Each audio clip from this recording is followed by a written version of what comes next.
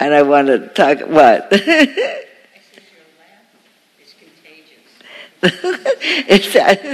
It's actually also, thank you very much, it's actually hereditary. My mother had it.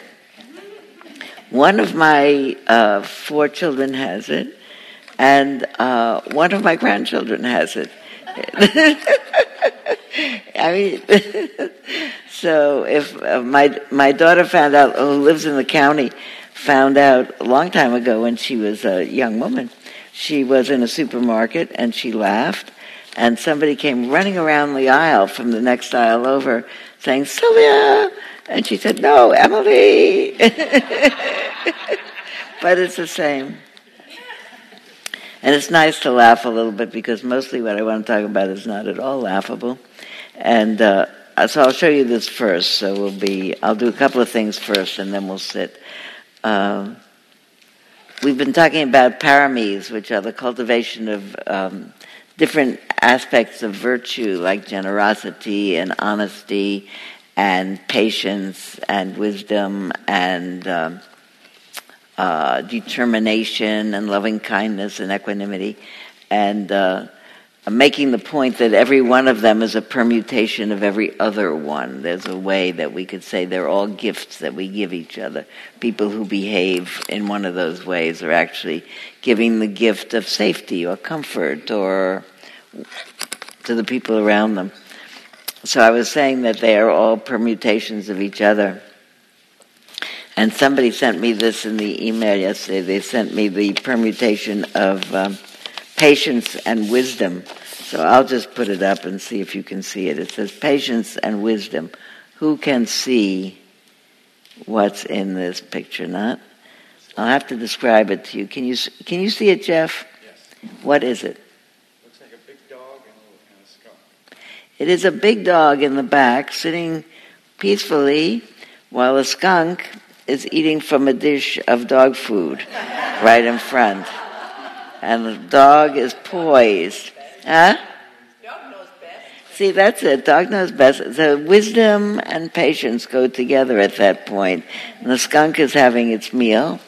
And you think, that dog does not feel particularly like waiting, no doubt. There's food out there. It's his bowl, probably, or hers. But it's clear that you wait. I really like that.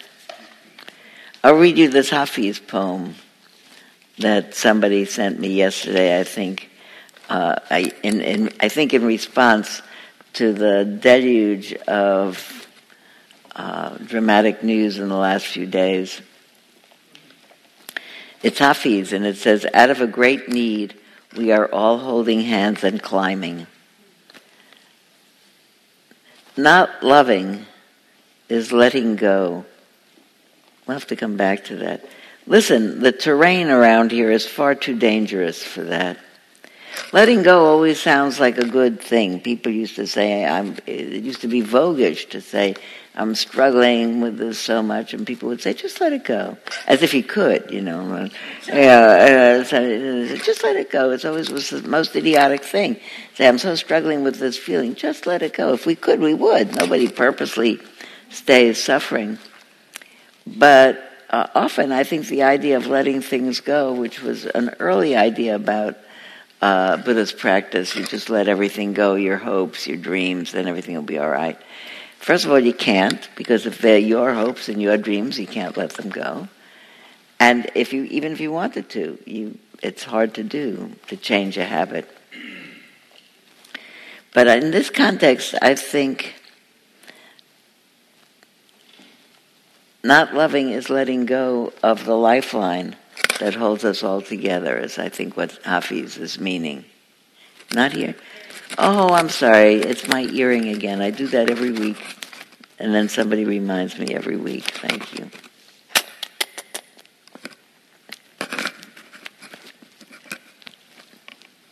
Okay. So I'd rather say not loving is letting go of the lifeline that keeps us all safe.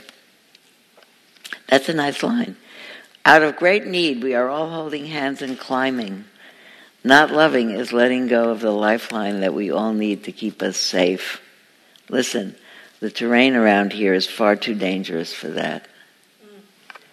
Yeah, I just improved on Hafiz. But really, we need company these days. We need to come together. People say often, and I feel this myself, that I feel better when I drive into Spirit Rock. That's even before I get here and park and get in here and sit down. There's an awareness that I am going to be sitting with people who, like myself, feel like loving is the only thing to do. It's the only thing that really keeps us safe in this world, connected to other people, connected to the wisdom that comes from being connected to other people. Like everybody is suffering their own suffering and other people's suffering. We do it together, so it's tolerable. So there were a lot of things that I wanted to talk about today, about maintaining courage in these days and maintaining a hope in these days. I have some more pictures to show you, but I'll do that later. Let's just sit a little bit now.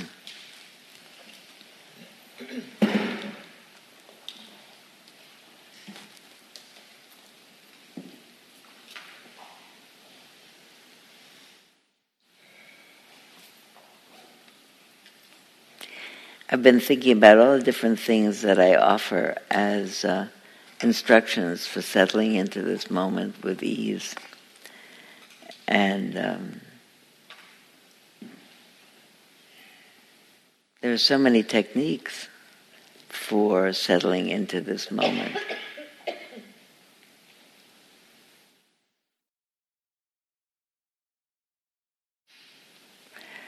One of them is to feel yourself breathing and to try to stay with the sense of breathing in and out because it's rhythmic and because it actually, if you pay attention to your breath, it will slow down. And when it does, and when the attention is settled on it, it means it's not reviving old stories and worries and thoughts and distractions. So it's a break from the chatter in the mind. It's not necessary to use the breath. Some people can just say to themselves, I'm settling into the peace and ease that's under everything else in my life. My life is my life, and underneath it, I can feel that there's peace and ease, and I'll just rest there. I often like to start to sit with a very short use of phrases that bring me into this moment in a relaxed way. I was just thinking this morning of breathing in, I calm my body. Breathing out, I smile. That's a rubric from Thich Nhat Hanh, the Vietnamese mindfulness teacher. Breathing in, I calm my body. Breathing out, I smile. And maybe just for an exercise, I'll try that for 10 breaths, and then I'll just sit. And if you want to, you try that for 10 breaths and sit. And see if you feel anything different about it. See if it sets a tone for the rest of the sitting. And then we'll sit for maybe 25, 30 minutes. Breathing in, I calm my body. Breathing out, I smile.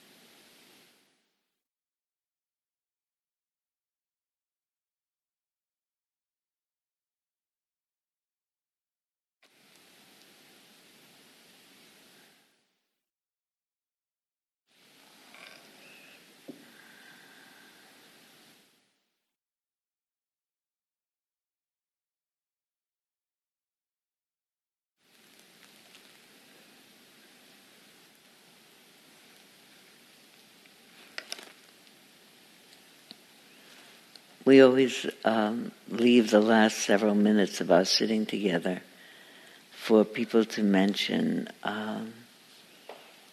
people that they've been thinking about with affection or with celebration or with sadness because they're dealing with some illness. Or I'm thinking a lot these days about my friend Rachel in New York, who's coming near the end of her experience with glioblastoma.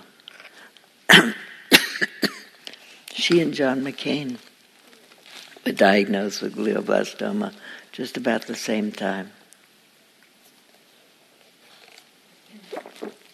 And he appears to be frail in the same way that she's very frail.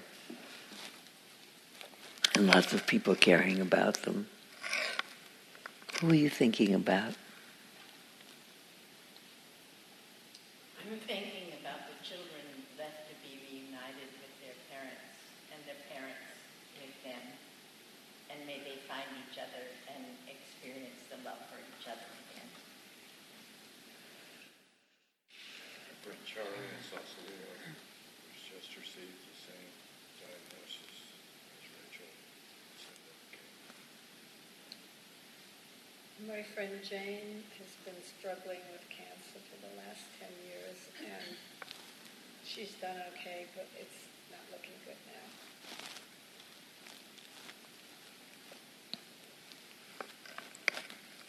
Yeah, I'm thinking of my friend who I became friendly. He's a Mexican legally, and I met him in desperation because I needed to have help at home because of my hand problem. So anyway, I've managed to hold him on for 10 months, and he's done a wonderful, creative, beautiful, and I couldn't be more blessed with having this man in my life. And so I'm giving him gratitude. Thinking of the American electorate tonight.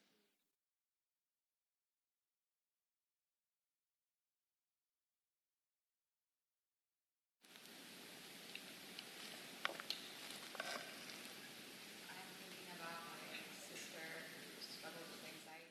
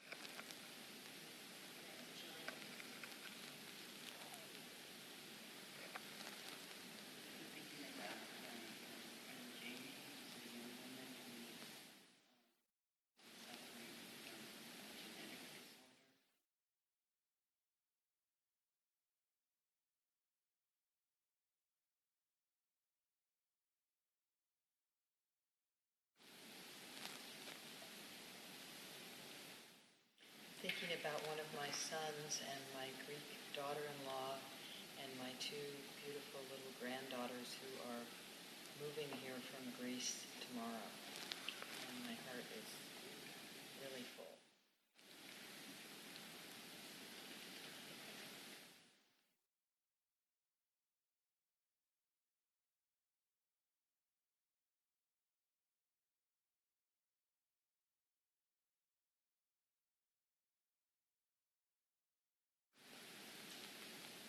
I'm thinking about my husband's son, Tom, who's still in the midst of a very contentious divorce. And just hoping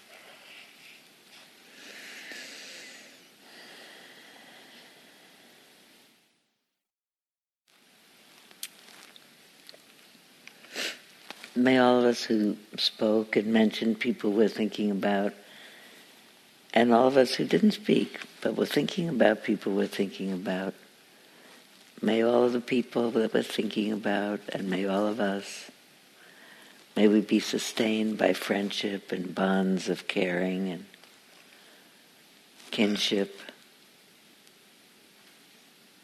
May we continue really to hold hands, because the terrain is difficult, and take care of each other and communicate that with everyone that we meet.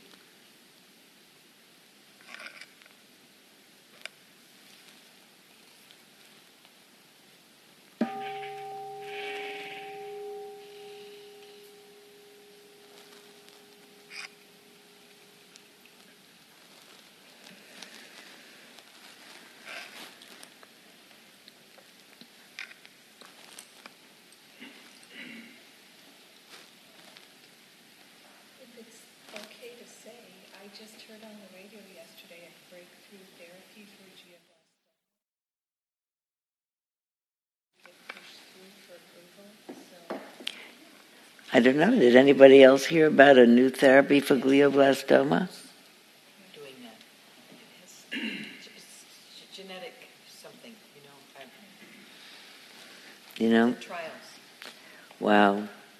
so I don't know if it's I'll be happy to hear that, as I am every time you hear about that. I have a friend, we have a friend who had a diagnosis of a malignant melanoma some significant number of years ago, and was treated for it with aggressive treatment, and he got better. And he had maybe 10 years of remission, and then it came back, and they treated it again, and it went away. And then it came back, and they treated it again, and this time they couldn't do it. And they tried this and that and that and this, and nothing worked. And finally they said, this is it, nothing is working, so probably have a few months, so put your affairs in order. So he left his job in a timely way, and he and his wife had a recommitment ceremony in their backyard, and all their friends came, and they talked about how much they loved each other, and put his affairs in order. And then he got a phone call that said, there's a new treatment out. Would you like to try it? So he said, okay. And he went, I think, down to Stanford. I'm not sure. It doesn't matter. But he went there, and he had the treatment. And came home and got so terribly, terribly, terribly, terribly sick from the treatment that his wife needed to take him back to the hospital, and he was hospitalized. He was terribly sick in the way that people get from chemotherapy sometimes, for several days, until they got all the side effects under control. And then the side effects finished, so he recuperated from that, and his cancer was gone. So, of course, everybody was surprised, including his doctors. And he said now it's 5 years later, he's fine. He had to go back to work. At one point he said, phooey, I have to go back to work now. So he went back to work. We're in a very amazing time. I met Susan coming in. This is Susan here in the front. And Susan has been part of this group for years, and she's been telling us that her main teaching rubric for herself and for others is to stay amazed. If you get amazed, it picks up the mind. So I feel amazed when I hear that. And over the weekend I was preparing to come in and say, instead of everything is amazing, I wanted to say everything is astonishing. That I was thinking about the amazing things, go to the moon, do this, do that. It's astonishing what people can do. It's also astonishing the devastation that people can do and do. That the ends of human behavior are astonishing. The whole thing is astonishing. It's not, I don't welcome that, the ends that are, but, it wakes up the mind to think, well, we can do something else. It would be astonishing now if the planet saved itself. It would. By the way, I'm reading a book. I read it. I finished it. I really recommend it to all of you. It's called The Overstory, and it's by Richard Powers. And it's a contemporary novel, and it's 500 pages long, so it's a prodigious read. But I did it in 5 days, and because it's compelling, it's beautiful writing. And the context is the planet in our time that is being despoiled by too much logging, by taking down all the trees that we're taking down for various immediate purposes. And fictitious people, but they could be real, who come together in an effort to make be activists. But that doesn't say what it's about. It's astonishing. And it has so many, on the backs of books where it says the New York Times says this is great, and somebody else says this is great, and somebody else says this is great. Everybody in the world says this is great. This magazine, that magazine, the New York Times, the London Times, the this, the that. Everybody who you admire says this is great and wanted to write about it. Is it 2018? Yeah, it's just come out. Yeah. There's another book called, it was by Michael Pollan. Change Your Mind. Yeah, I'm in the middle of that.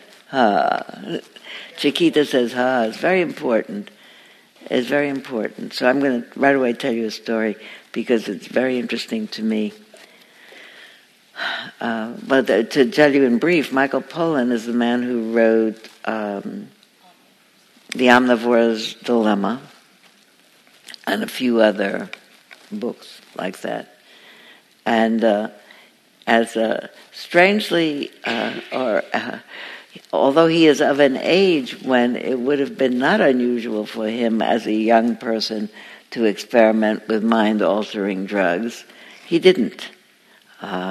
He says in the book, as a matter of fact, I didn't. I was the only adolescent I knew who didn't, because I had enough psychological problems when I was an adolescent. I was having a lot of trouble trying to hold it together. And so I probably wisely didn't do that.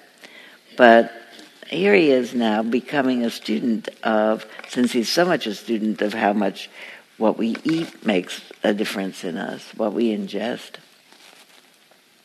And he's an investigative journalist, and he investigated the new movement, now resurrected after 20 years of it having been banned in a flurry of fear about too many people taking drugs. When you think about it, here we are in the middle of this tremendous opioid dilemma. Nobody saw that in time. But anyway, back when things like LSD and psilocybin and ketamine were being experimented on, they all got banned.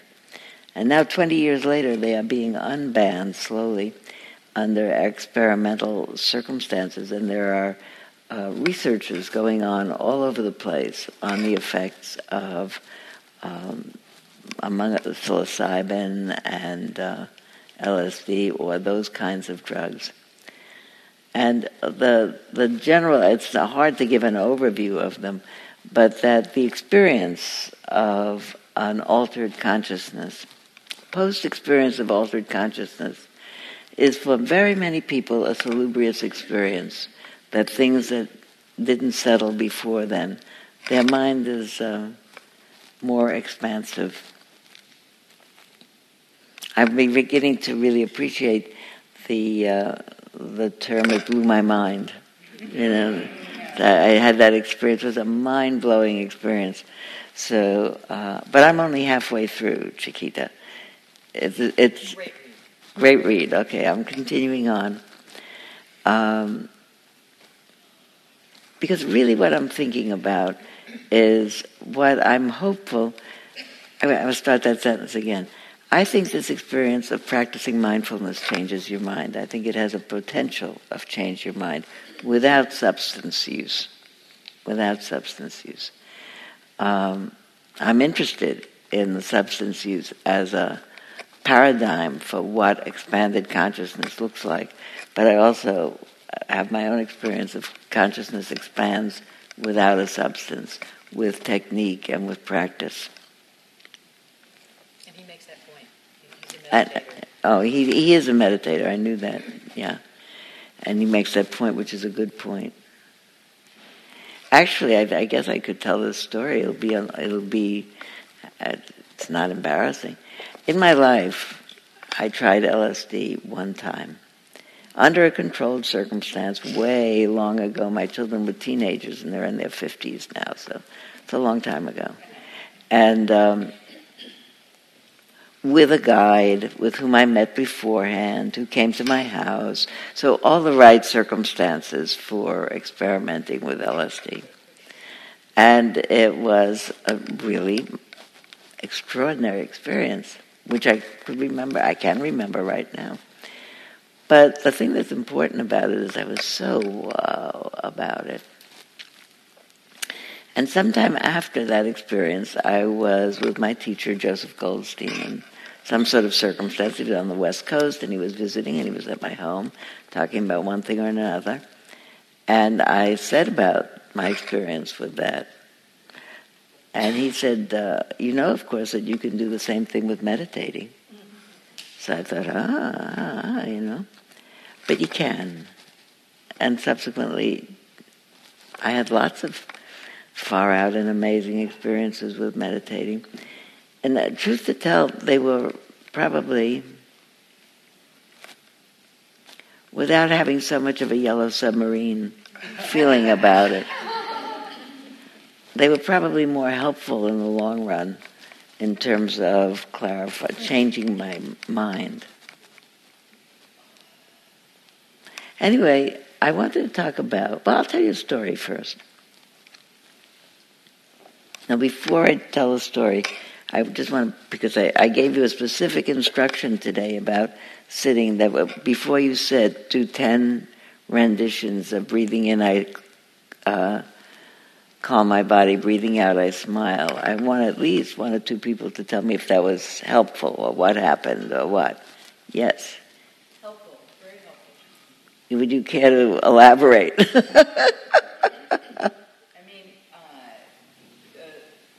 calming of the body, breathing in, calming of it, and then I really liked the breathing out, the smile, because it made me feel good. Mm-hmm. Yeah. Thank you very much. Who else wants to say a word about that? Linda. There you go. Linda, wait, here comes the microphone. You can say it so everybody can hear it. I loved it. When I sit and breathe in and breathe out, I enjoy it anyways, but to help my body think about calm and to smile afterwards, it felt like every cell was doing both of those. It was delightful. Mm-hmm. So I'm very glad to hear that. Thank you. Yeah, I remember once being at a retreat that Thich Nhat Hanh was teaching, and I was walking down towards wherever I was going, and I noticed that as people had little pieces of paper in front of them to remind them of certain things, and somebody had one that said, breathing in, I calm my body, breathing out, I smile. That's right where they saw it. And I thought, goodness, you could remember that. I mean, it's not that big of a deal. You don't have to have a cue card. But that was just such a sassy, kind of not friendly thing to think. Well, it's my usually squirrely, arrogant thought. I'm embarrassed now that I told you that. So I'll just have to get over that. But anyway, what else did you think? So I thought, thank God I'm not thinking anymore. One more behind you, Hilda. Usually I can't do the words, and I just breathe in and out. But today I needed to, and I found myself saying, I'm calm, but we smile. Breathing in, I'm calm, but we smile. So I transitioned it to we in this room, and that was really calming to me.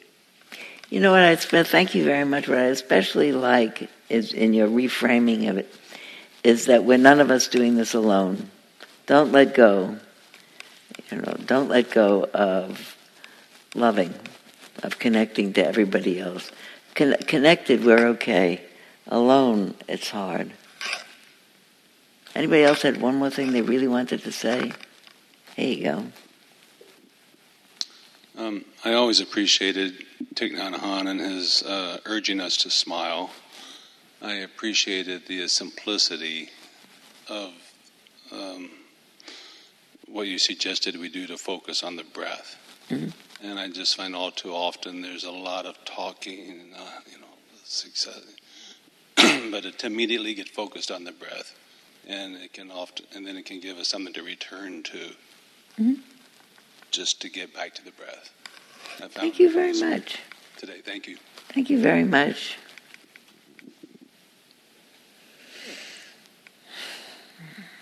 So the other day,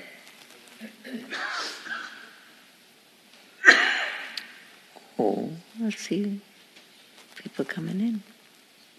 Yeah, come.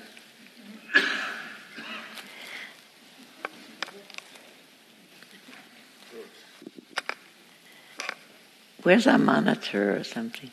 Bill, we want to see if there's somebody who wants to come in. There's a person with a walker and... Oh, here comes Pam. She'll do it. Thanks.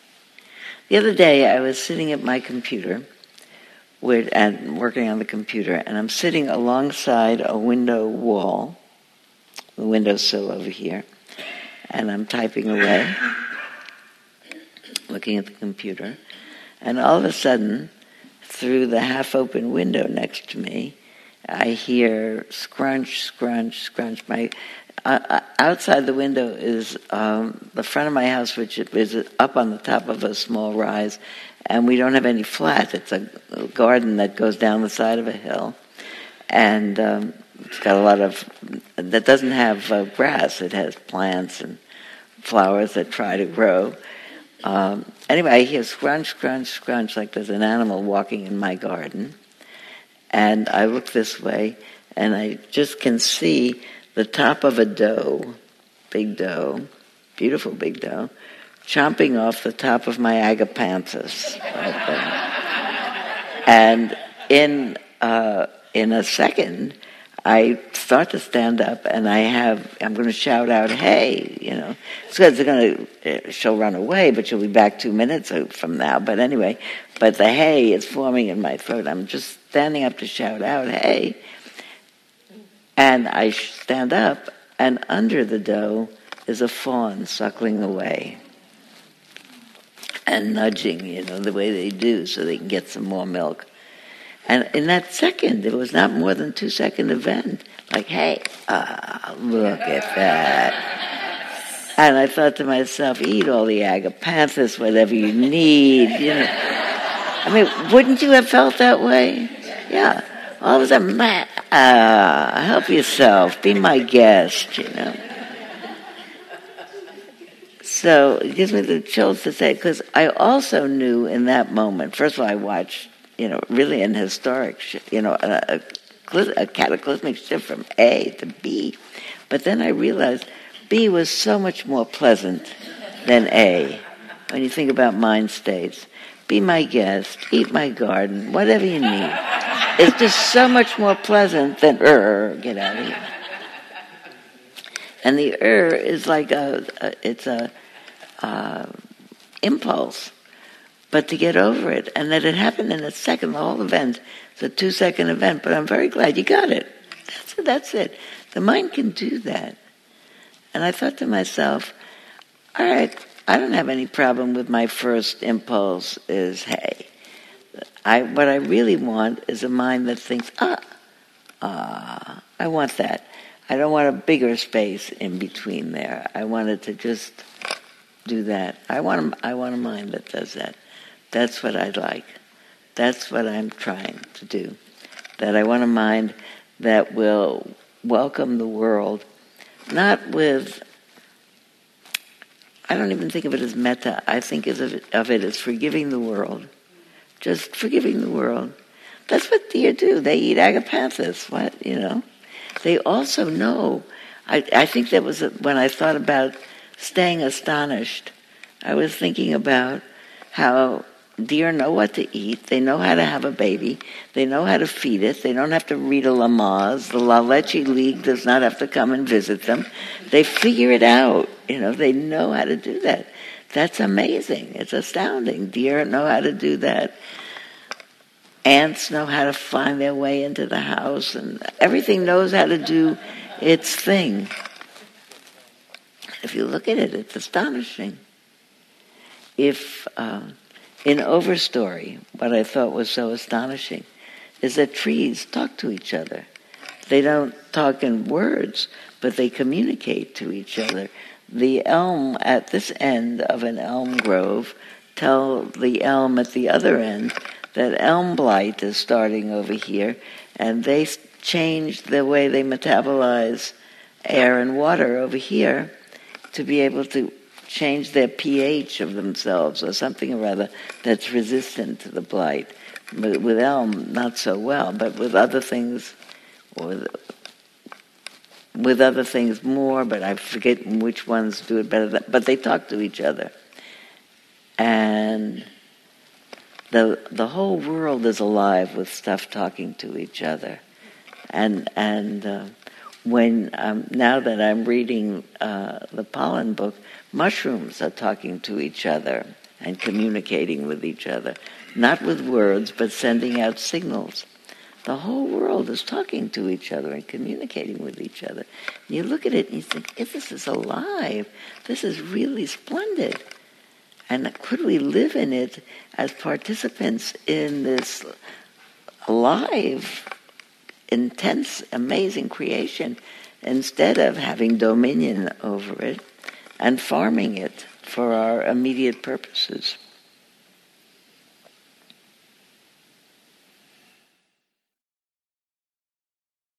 I didn't finish the Overstory book, Depressed or Hopeless, even though it's pretty depressing what's going on with the using up of the planet and the despoiling of it.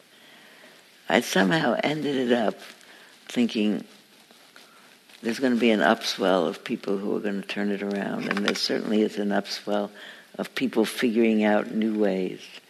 Like my friend Alan, where they said, put your affairs in order, we don't have another way. And they said, we do have another way, come back in. And here he is, back at work. We don't know yet who has invented this or that that'll be the counteractive. Don't know yet what's going to be the thing that's going to turn around people's minds so that they don't have the same response as they had before. So that instead of using things or pushing them away or not feeling connected to them,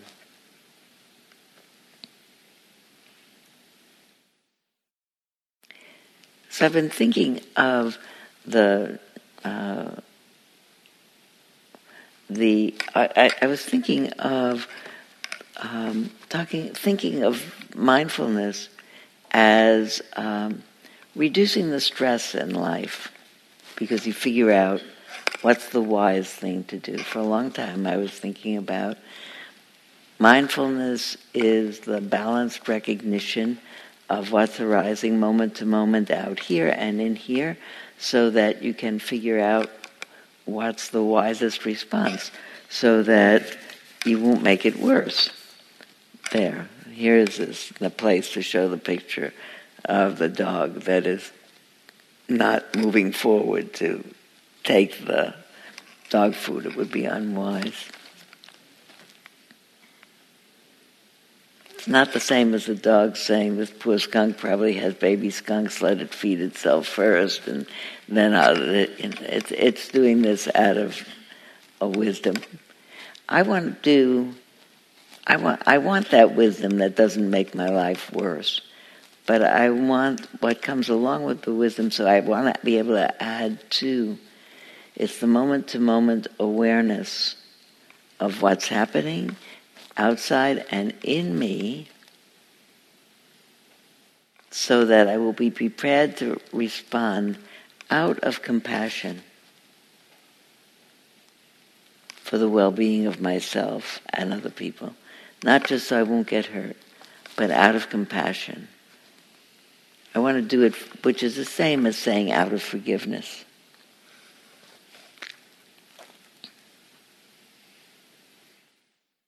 Every once in a while you hear the word broken-hearted.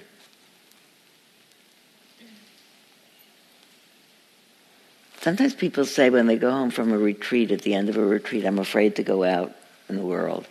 So I've been here for a week, I'm so relaxed, I just love everybody, I love the turkeys, I love the, what was the other thing? The turkeys and the, and the coyotes, and the frogs, and I love them, and I love all the people here, even the people I had an aversion to the first day because they chomp too loud when they eat or they breathe too loud when they sit. It's amazing what people can get annoyed at in the middle of Eden. You know, in the middle of a perfectly contrived place that's calming with good food and clean and beautiful, heated floors in the toilets. And people get annoyed, they breathe too loud, they chomp too loud in the dining room, they take too much food. You know, you think you could maybe put it together, but we can't. The getting annoyed mechanism is like so highly trained, you know. But then, it usually, whoever that is, don't worry about it. It always happens to somebody. Just... It's nothing. When that happens, everybody usually thinks, uh-oh, I hope that's not me. Did you think that? How many people thought, uh-oh, is it me? Then the second thing they think is, oh, good, it's not me. And then the third thing they think after that is, I hope the person whose phone it is doesn't feel bad. Because we intuit that they might. Of course not, it's just a phone.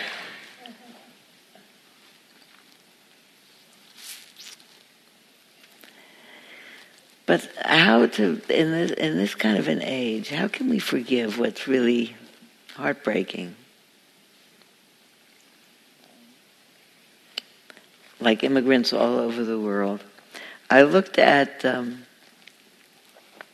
didn't finish a sentence earlier. It's not just about not adding stress to my life by bad habits in my mind. It's really about, I'm pretty good at doing that. I actually want to forgive the world for being like it is. I don't have to like it, but I don't want it to... may I be free of enmity and danger. I don't want to make things other. I don't want to be mad about people who have the other politics. I wish they'd change their mind. I hope they'll change their mind. I don't want to be mad at them. I figure I have a certain amount of real estate in my mind and I don't want to take it up with hating. I won't fit. If you think about it, it's self-serving. What was I going to show you? There's an article called The Stress-Free Summer Issue. But I don't think you can have a stress-free. The world is full of This is Melissa Sutor. She's a new mindfulness teacher. It's a beautiful cover. Beautiful looking woman too. But I was thinking about, I disagreed with the stress-free. We don't have a stress-free life. There's always a stress. And it's more than just dealing with the stress. So I'm going to correct something. I thought I read an article and it said something about you can take the stress out of your life. And you have a toolkit of ways to work with things that come up. Absolutely, I don't disagree with that at all. All I want to say is that's not the whole thing. That's on the way to the whole thing. The whole thing is changing your heart, really changing your mind so that it meets things with love and with compassion. And from that, with wisdom. I can't imagine the dog saying to the skunk, listen, go right ahead. I'm sure you have a den full of skunks to feed. Help yourself first. But we're not that. We're people. I wrote an article. I wrote an essay 25 years ago, whenever this book was published. This is the first book that I wrote. 1995. Believe that. 23 years ago. And it did very well. And it's a very nice book. I love it. It's fun. It reminds me of myself 25 years ago. But I told a story on it. This is the second story in the whole book. And it says, it talks about a group that I'm part of, a group that's a group of Buddhist teachers in different lineages. And we meet a couple of times a year and we share what's going on in our lives. And it's still going on. And I said, I described that group, and then I said, I'm listening to all of us speaking. And people said things like, I'm doing all right, and I'm pretty happy. And but people were telling stories about having lives with the usual Sturm and Drang and problems. And people had relationship problems, aging parent problems. Now we are the aging parents, or I am anyway. And I just said that last sentence. I had a tremendous compassion for my adult children. I'm their aging mother that they have to think about. People with children with serious illnesses, everybody had something.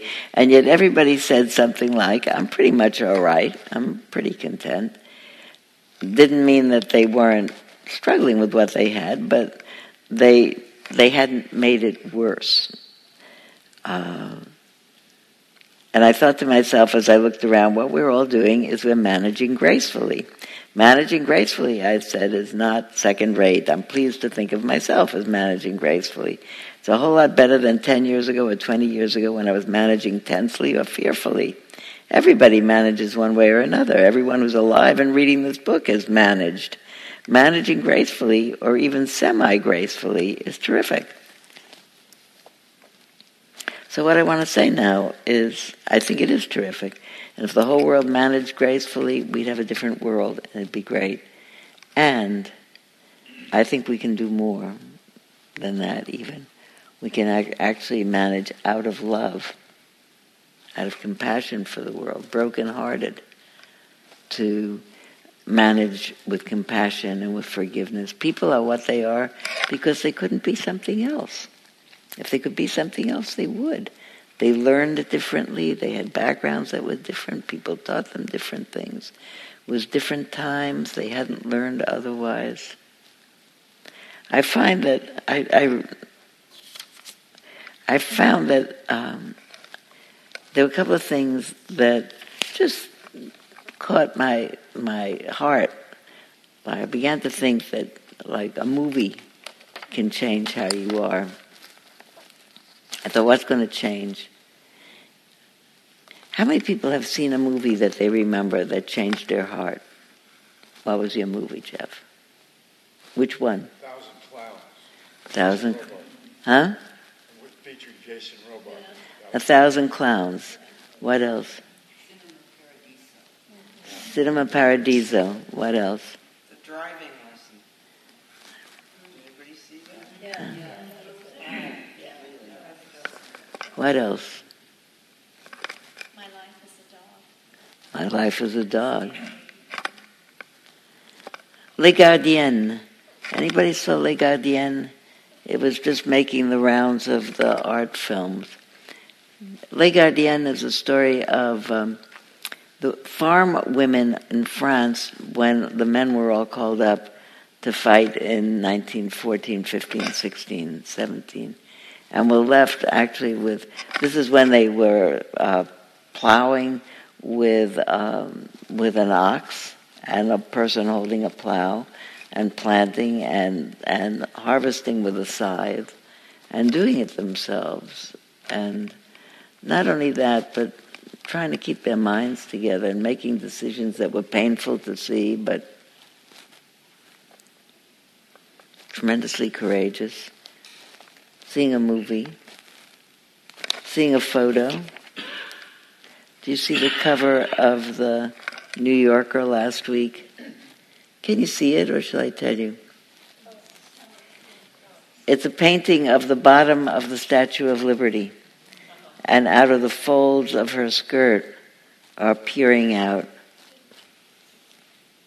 children.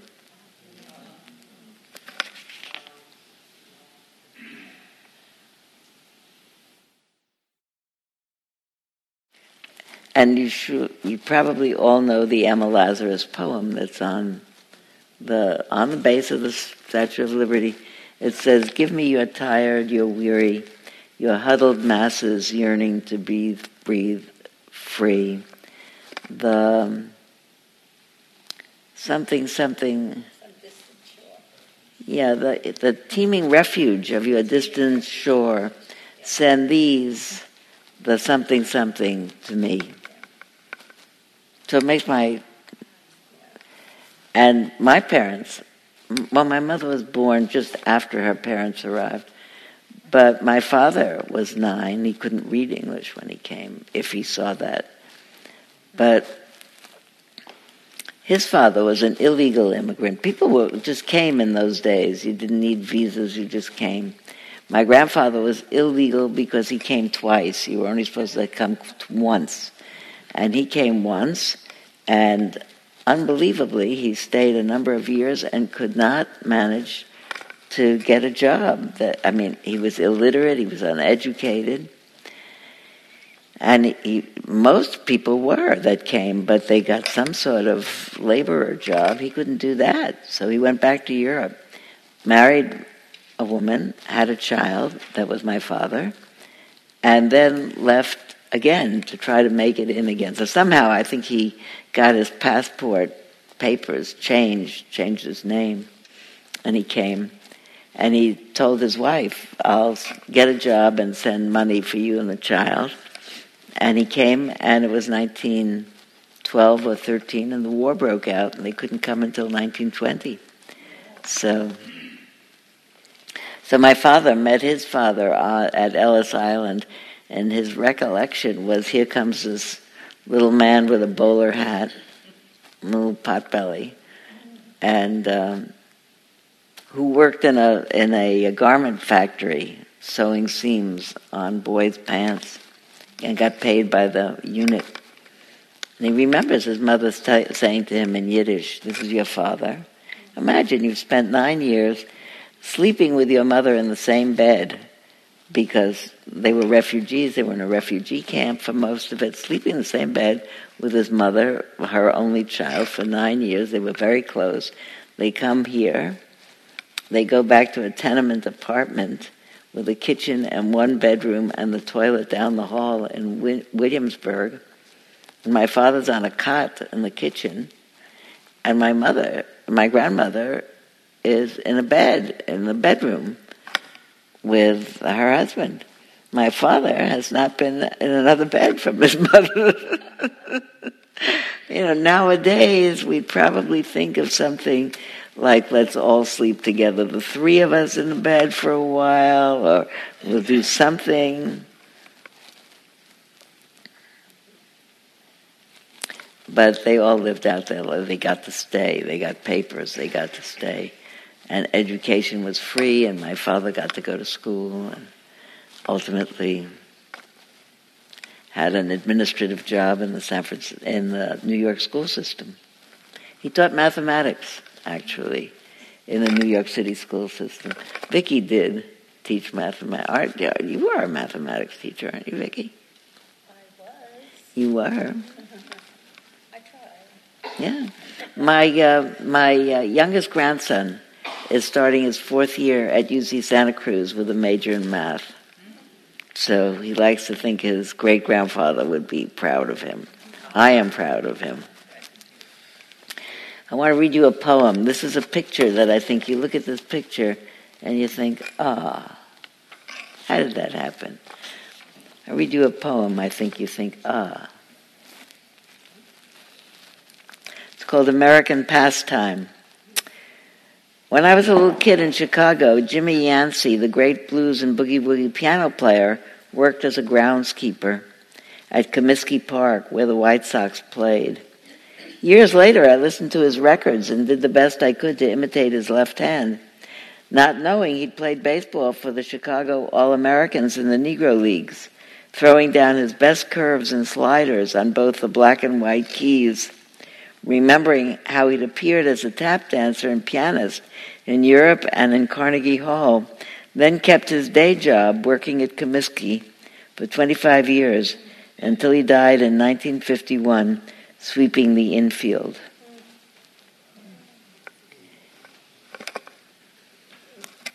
Do you hear that? You think, somehow, in this country, in this century, or in this last century, what does that do? Tell me what you thought about that.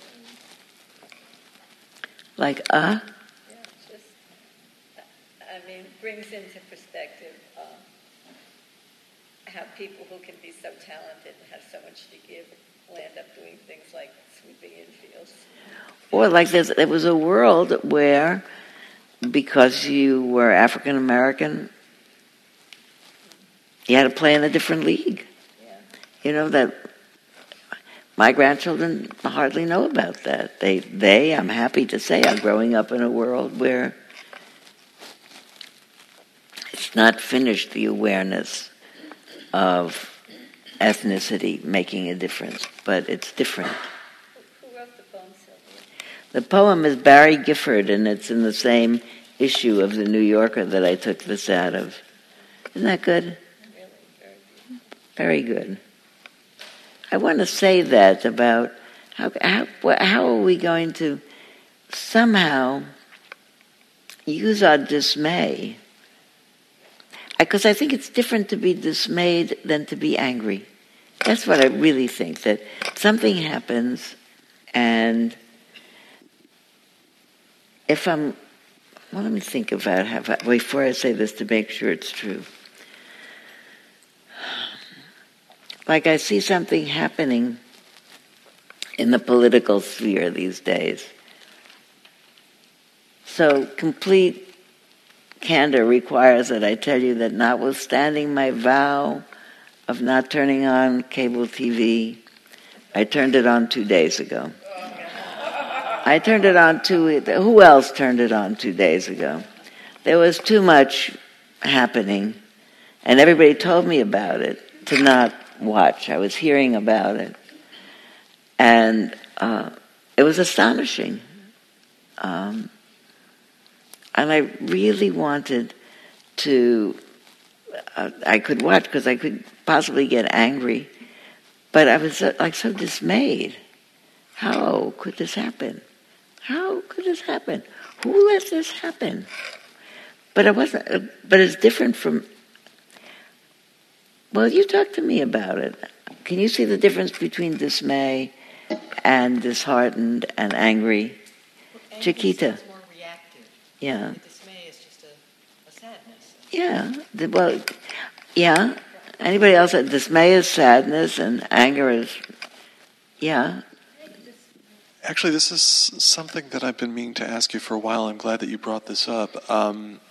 Many years ago in New York, somebody quoted you as saying, "Nobody gets away with anything ever." Do you remember having said that? Because this was said like 3 times. They said I said that? Yeah, this was during a Dharma talk. So if you didn't say it, I'm sorry, but it always stuck with me because I've been seeing someone in particular get away with a lot and be awarded the highest, office, for that, and it just keeps coming. No. First of all, on the matter of I said that, first of all, I can't imagine saying it, but if I said it, I was wrong. So, but who knows what I said? I said something else that I am still cleaning up. First of all, this one over here that I just read to you, managing gracefully, is lovely. It's okay, managing gracefully. It's not the ultimate of what we can do. We can manage gracefully because we are moved beyond words to compassion. When people, I was going to say this before, when people leave retreats, they sometimes say, I'm afraid to go out in the world because I've been here for 5 days or 10 days or 2 weeks, and my heart feels so open, and I love everybody here, and even the people who got on my nerves, I love them. And I'm afraid to go out in the world because I don't know any of the news that's going on.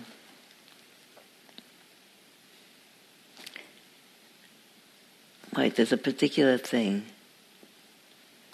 And I'm afraid I can't... there's a special word that they say. I'm too naked. I'm too vulnerable to go out. That's it. I'm too vulnerable to go out in the world, which is my cue line to say, I hope so. I really am hoping that we all become too vulnerable so that we can't stand it. And that out of a complete dismay, not out of anger and not out of getting it even or retribution, I want us to be so vulnerable that we can't take it, that we have to say, this doesn't go. I'm too vulnerable. This can't happen. If everybody realized, there have been moments, I'm surprising myself, how the mind sifts through. On the day that it started, either the day of the beginning of shock and awe and the invasion of Iraq, on trumped-up reasons, but nevertheless, and it's a bad metaphor, trumped-up reasons, but leaving that aside, I was in a health club that I belonged to, which I'd gone to, and I was on the treadmill, and I'm running on a treadmill. This is now almost 20 years ago, 15 years ago, when I could still run on a treadmill. Running on a treadmill, and over here there are people running on treadmills either side of me. And that comes on it's like a feature series. It says shock and awe, like a movie. And then all of a sudden, we are seeing up close and personal, in real time, journalists embedded in the troops that are in, what's the name of the capital of Iraq? Baghdad. And you're watching that, people shooting each other in real time with real bullets in tanks. And I'm running on the treadmill and I'm watching that, and people around me watching and running, and I suddenly have a feeling, this is crazy. Why am I not getting off this treadmill and flinging myself on the floor and banging my head on the floor? Why is everybody not getting off that, stopping the treadmill, getting off, bowing down to the floor, doing something? We just keep running on a treadmill and watching this like it's the movie of the week from, I thought to myself, we've gone crazy. I should have turned that off, and I don't know what I would have done. But that was really a moment in my life. How did we do that? And maybe it has something to do with my response, which I always hope is not going to sound glib. When people say, I'll be too vulnerable, and I respond, and I say, I don't think there's such a thing as too vulnerable, I'm waiting for us to be so vulnerable that we get off the treadmill and we make a phone call. I have not, since Saturday, Friday, made a phone call to a political figure. But now, having said that, I promise you I will have done it in the next 24 hours. And I call Republicans. I'll call Lisa Murkowski, and I'll call Claire McCaskill. And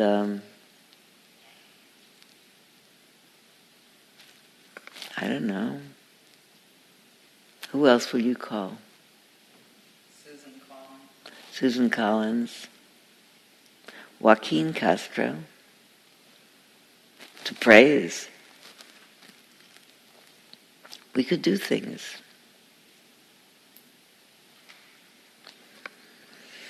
Not in anger, but in complete despair. I think that's what happens, that the mind gets frightened. You know, if we go back to, I'm sitting at my computer and munch, munch, munch, and the shout is about to come out of me, hey, and because they are, I hoped you got this when I was telling it before, it's eating my agapanthus, not my agapanthus. They're the agapanthus that's growing outside that deer like to eat. That's what it is, not mine. I didn't even plant them, as a matter of fact. They've been there for the 57 years I've lived in that house. I mean, it's been there. It replants itself every year. And I never have flowers, because just when they bloom, the deer come around and take care of them. They really like them. But how to take that hay and channel it into something that is useful in the world and also feels better in me.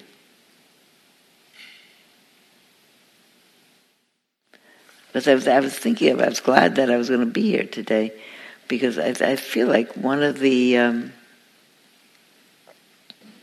challenges, or maybe the challenge for all of us in these days, is to keep enough buoyancy in the heart, enough awe and wonder. Do you know what I did over the weekend to counteract this?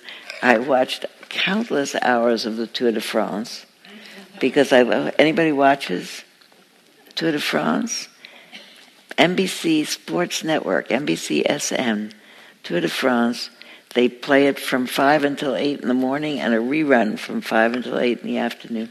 I watch it every year. I don't know all those riders, but over the years I'm familiar with them.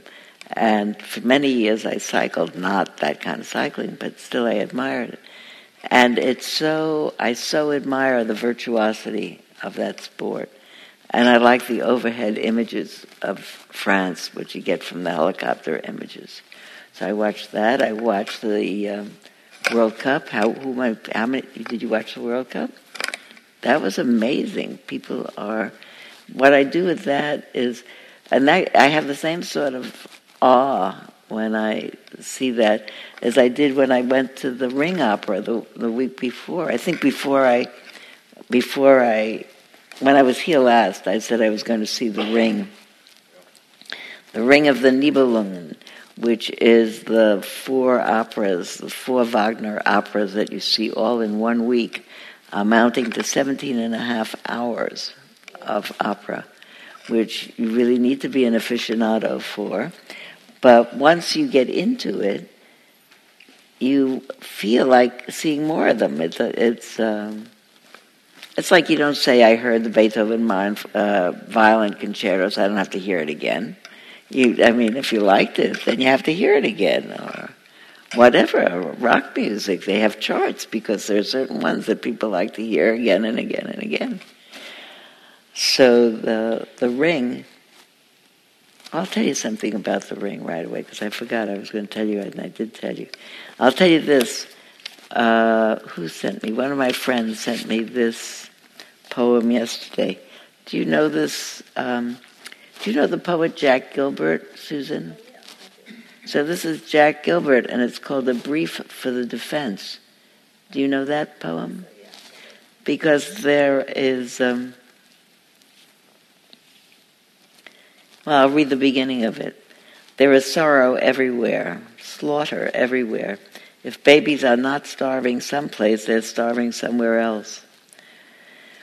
But we enjoy our lives because that's what God wants. You can do that God whatever you want. Otherwise, the mornings before summer dawn would not be made so fine. The Bengal tiger would not be fashioned so miraculously well. The poor women at the fountain are laughing together between the suffering they have known and the awfulness in their future, smiling and laughing while someone in the village is very sick. There is laughter every day in the terrible streets of Calcutta, and the women... If we deny our happiness and resist our satisfaction, we lessen the importance of their deprivation. We must risk delight. We can do without pleasure, but not delight, not enjoyment. We must have the stubbornness to accept our gladness in the ruthless furnace of this world. It has another half of the poem. But in the ruthless furnace of this world. What? So, a note of optimism. I spent some time on Saturday with Barbara Lee and Maxine Waters, and I just want to tell you, these people are on fire, and it's going to, if we work to flip things, if we work to get the right people, we've got to do this. This is the commitment we've got to make in the future. That's right. And it's something we can do, and we have some wonderful people who are there and really want that, and it's our job now. And, we got arrested together a long time. Everybody has to do this together, each in their own way. And one of the things about Spirit Rock is because it's a religious institution, we are not supposed to express a partisan view.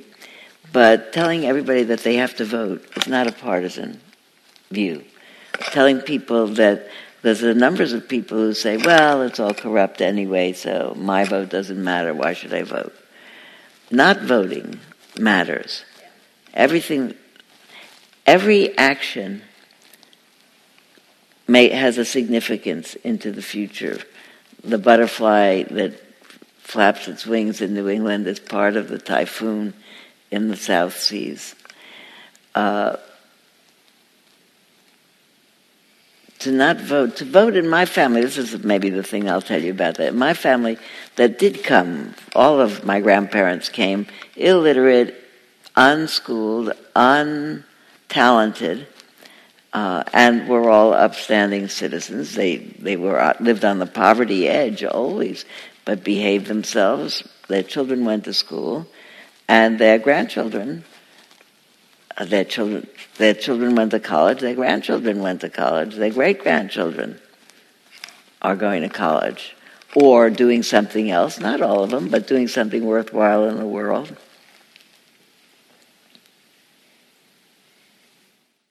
And when I was growing up, voting was a religious act. You could not vote you couldn't vote by mail. You had to go. My mother was physically not a well woman, but she could, if she walked slowly and paced herself. She had a diseased heart, but if she walked slowly, she could get someplace. And my grandparents were elderly, but we all walked together like a little parade. Like you all walked together to the synagogue on Rosh Hashanah, you all walked together to the voting place on Election Day. And I stood in the voting booth with my mother, who, in those days in New York, you pulled a curtain around you, and you voted on pulling levers. And my grandparents, who never did read, actually, knew that they were supposed to vote either the second row down or the third row. I'm pretty sure they all voted the third row down in 1942. And whenever Henry Wallace ran for president, and a third party, former Secretary of Agriculture, very progressive, ran on a third-party ticket. My family voted. Otherwise, they voted the Democratic line. Otherwise, my mother voted Democratic line across or the third party across. And she voted for someone on the New York City Council who was, in fact, a communist before it was illegal. But she had very, very progressive politics, and this is before anybody knew about Stalin and what he was really doing, so she had a misview of that. But it was one of the moments in my life because I was watching her. She vote, and she dropped down here and she voted here, and went back up and she looked down at me and she said, "Don't tell Daddy." And that was a really defining moment in my life. I felt so empowered by that time.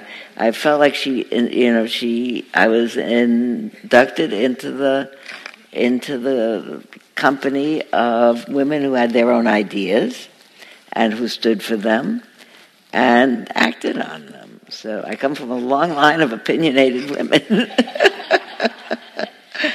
But I love that moment. Didn't you like that? That's a great moment. But the thing is, we all voted because it was like a religious act. The only time we ever went all together is on Rosh Hashanah, Yom Kippur, and on Election Day, and the whole family marched to the polls.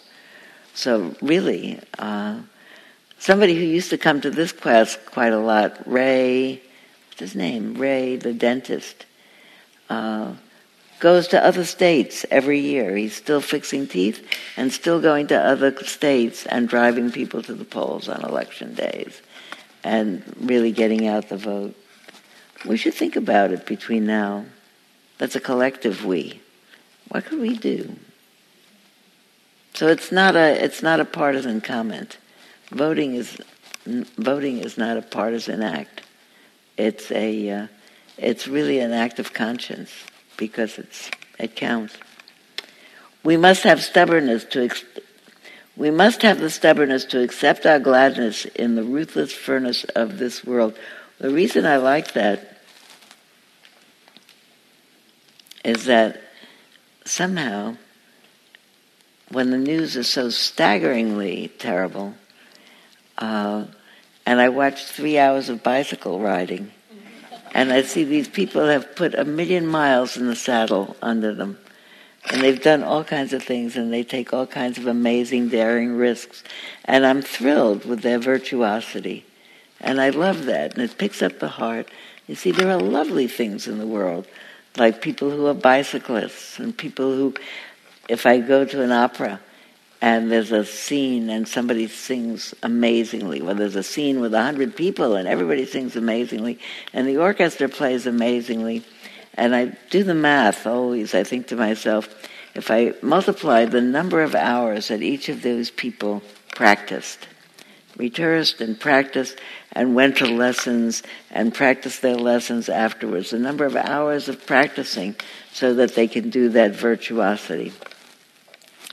And the numbers of parents involved who took them to the lessons and paid for the lessons and encouraged them and did what they could for them.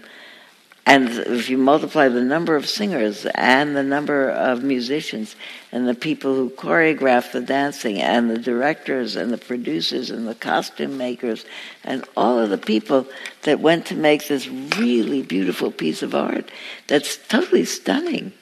The people who go to these operas, which you probably guessed because you really have to like them, they're incredible pageants. When the lights go down and the curtain goes up, sit immobile. They unpeel their cough drop before it starts, so it shouldn't have to. So the paper shouldn't make a wrinkling sound. Nobody moves. They sit like they don't make a move. Even the curtain, the scrim goes down for a scene change for 2 minutes and goes up till it continues. They don't chat in between or cough. They just sit there because they are really, really wrapped in the experience because it transports them, it moves them. I'm not saying that that's the experience everybody should have, but when there's an experience like that one, I noticed how much of a counteractive it was to me to think, the whole time that I sat here, I did not think about what was going on there. That's happening, and this is also happening. And I could spend the time that this is happening thinking about what's happening there, but it won't change it. It will just miss that. That's what we must have, the stubbornness to accept our gladness in the ruthless furnace of this world. We all go there as if we don't know it's happening, but we know it's happening. Say, now we're having this now. Later I'll go home and write my congressperson, or I'll do this or do that. Yeah. We need it. And we need that. I just wanted to share this because it's helped me so much in the last few days. In meditation a few days ago, for some reason I just started thinking about all the multiple names of God. And then something was just given to me as a gift of something that I should really pay attention to now. And that was another name of God, and the name of God was, "You are not alone." Mm. And that's been just a powerful gift for me. And I see it everywhere now. I also wanted to say that when I was growing up, I had a polling place in my home. I didn't know what was going on. I remember being young and not knowing what was going on, and all these people were coming into my living room, and there were all these booths in there, and I actually didn't like it at first. I felt intruded upon. But then I was very grateful to grow up in a family with a wonderfully liberal mother who was very active in that way. Mm-hmm. That's great. I rejoice for you. I rejoice. So who needs to say something? Because we have 3 minutes left to say it in. Otherwise, what? Linda? One thought that came up when you were talking about the deer with the fawn and with the little baby, and it reminded me of the situation when we were,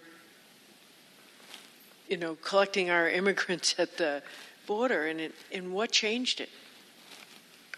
So the children, and how often they do bring my heart to seeing things differently. And so I was very appreciative of your story.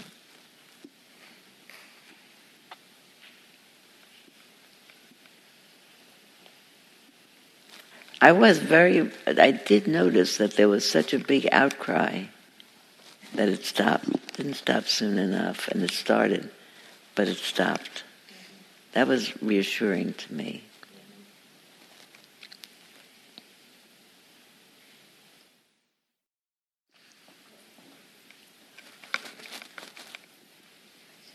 When you were talking about the difference between being vulnerable and being angry, I thought that was very interesting. I think anger is defensive.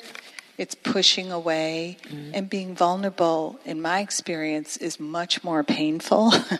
And I think that's where the difference is. That being vulnerable it's hard to be vulnerable and not be in the moment with what's going on and mindful of what's going on. That's, I think, a very important point. I will try to remember it. I'll deputize Lynn or somebody or Joe to remind me of that point, because I want to start there next week. I think it's true that we push it away, because if it comes here and we let it in, it's terribly painful. But that's all right too. I actually I woke up this morning thinking of a line, and I meant to Google it, because it's a line that it's the end of a poem that ends, "A sadder and a wiser man he rose the morrow morn." Do you know what poem that is? Somebody has some experience and he wakes up the next day sadder and wiser. Who has their Google right there? A sadder, and I think it's the Ancient Mariner. Yeah, I think it is. You think it's the Ancient Mariner? A sadder and a wiser man, he rose the morrow morn. I think we get sadder and wiser.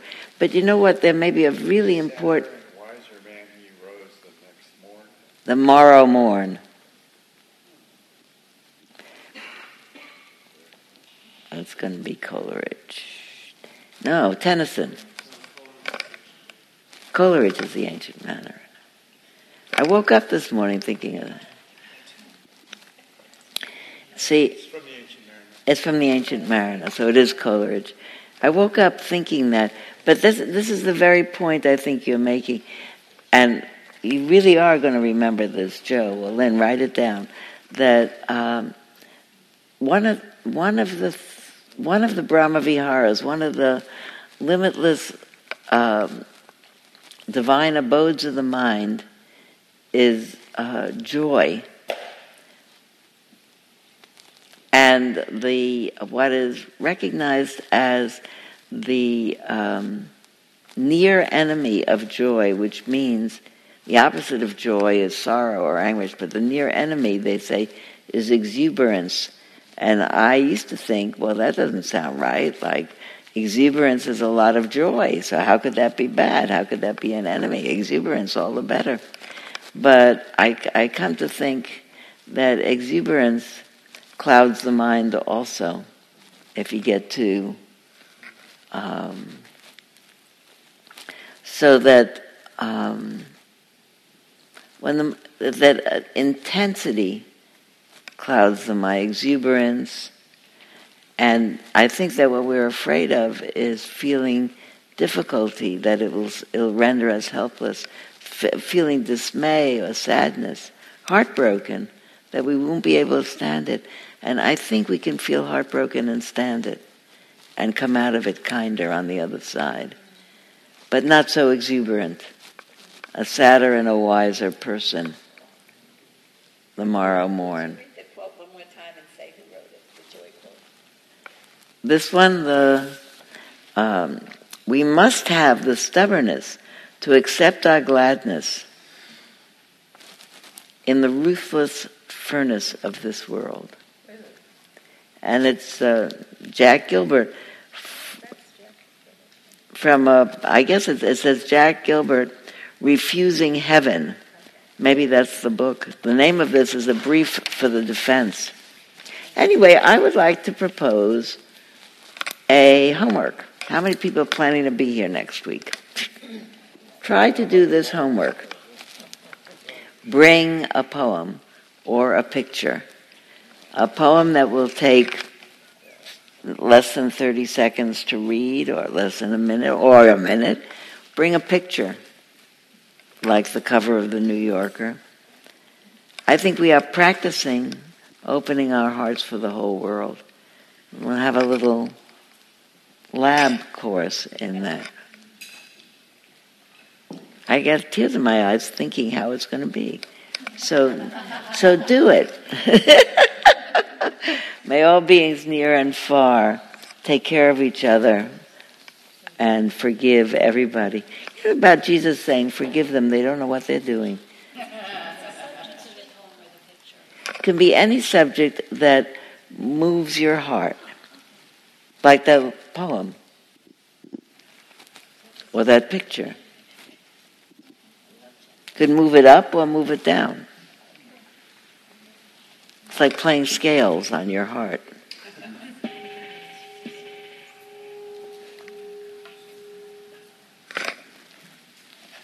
Thank you.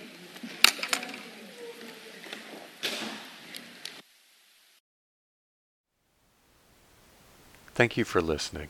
To learn how you can support the teachers and Dharma Seed, please visit dharmaseed.org/donate.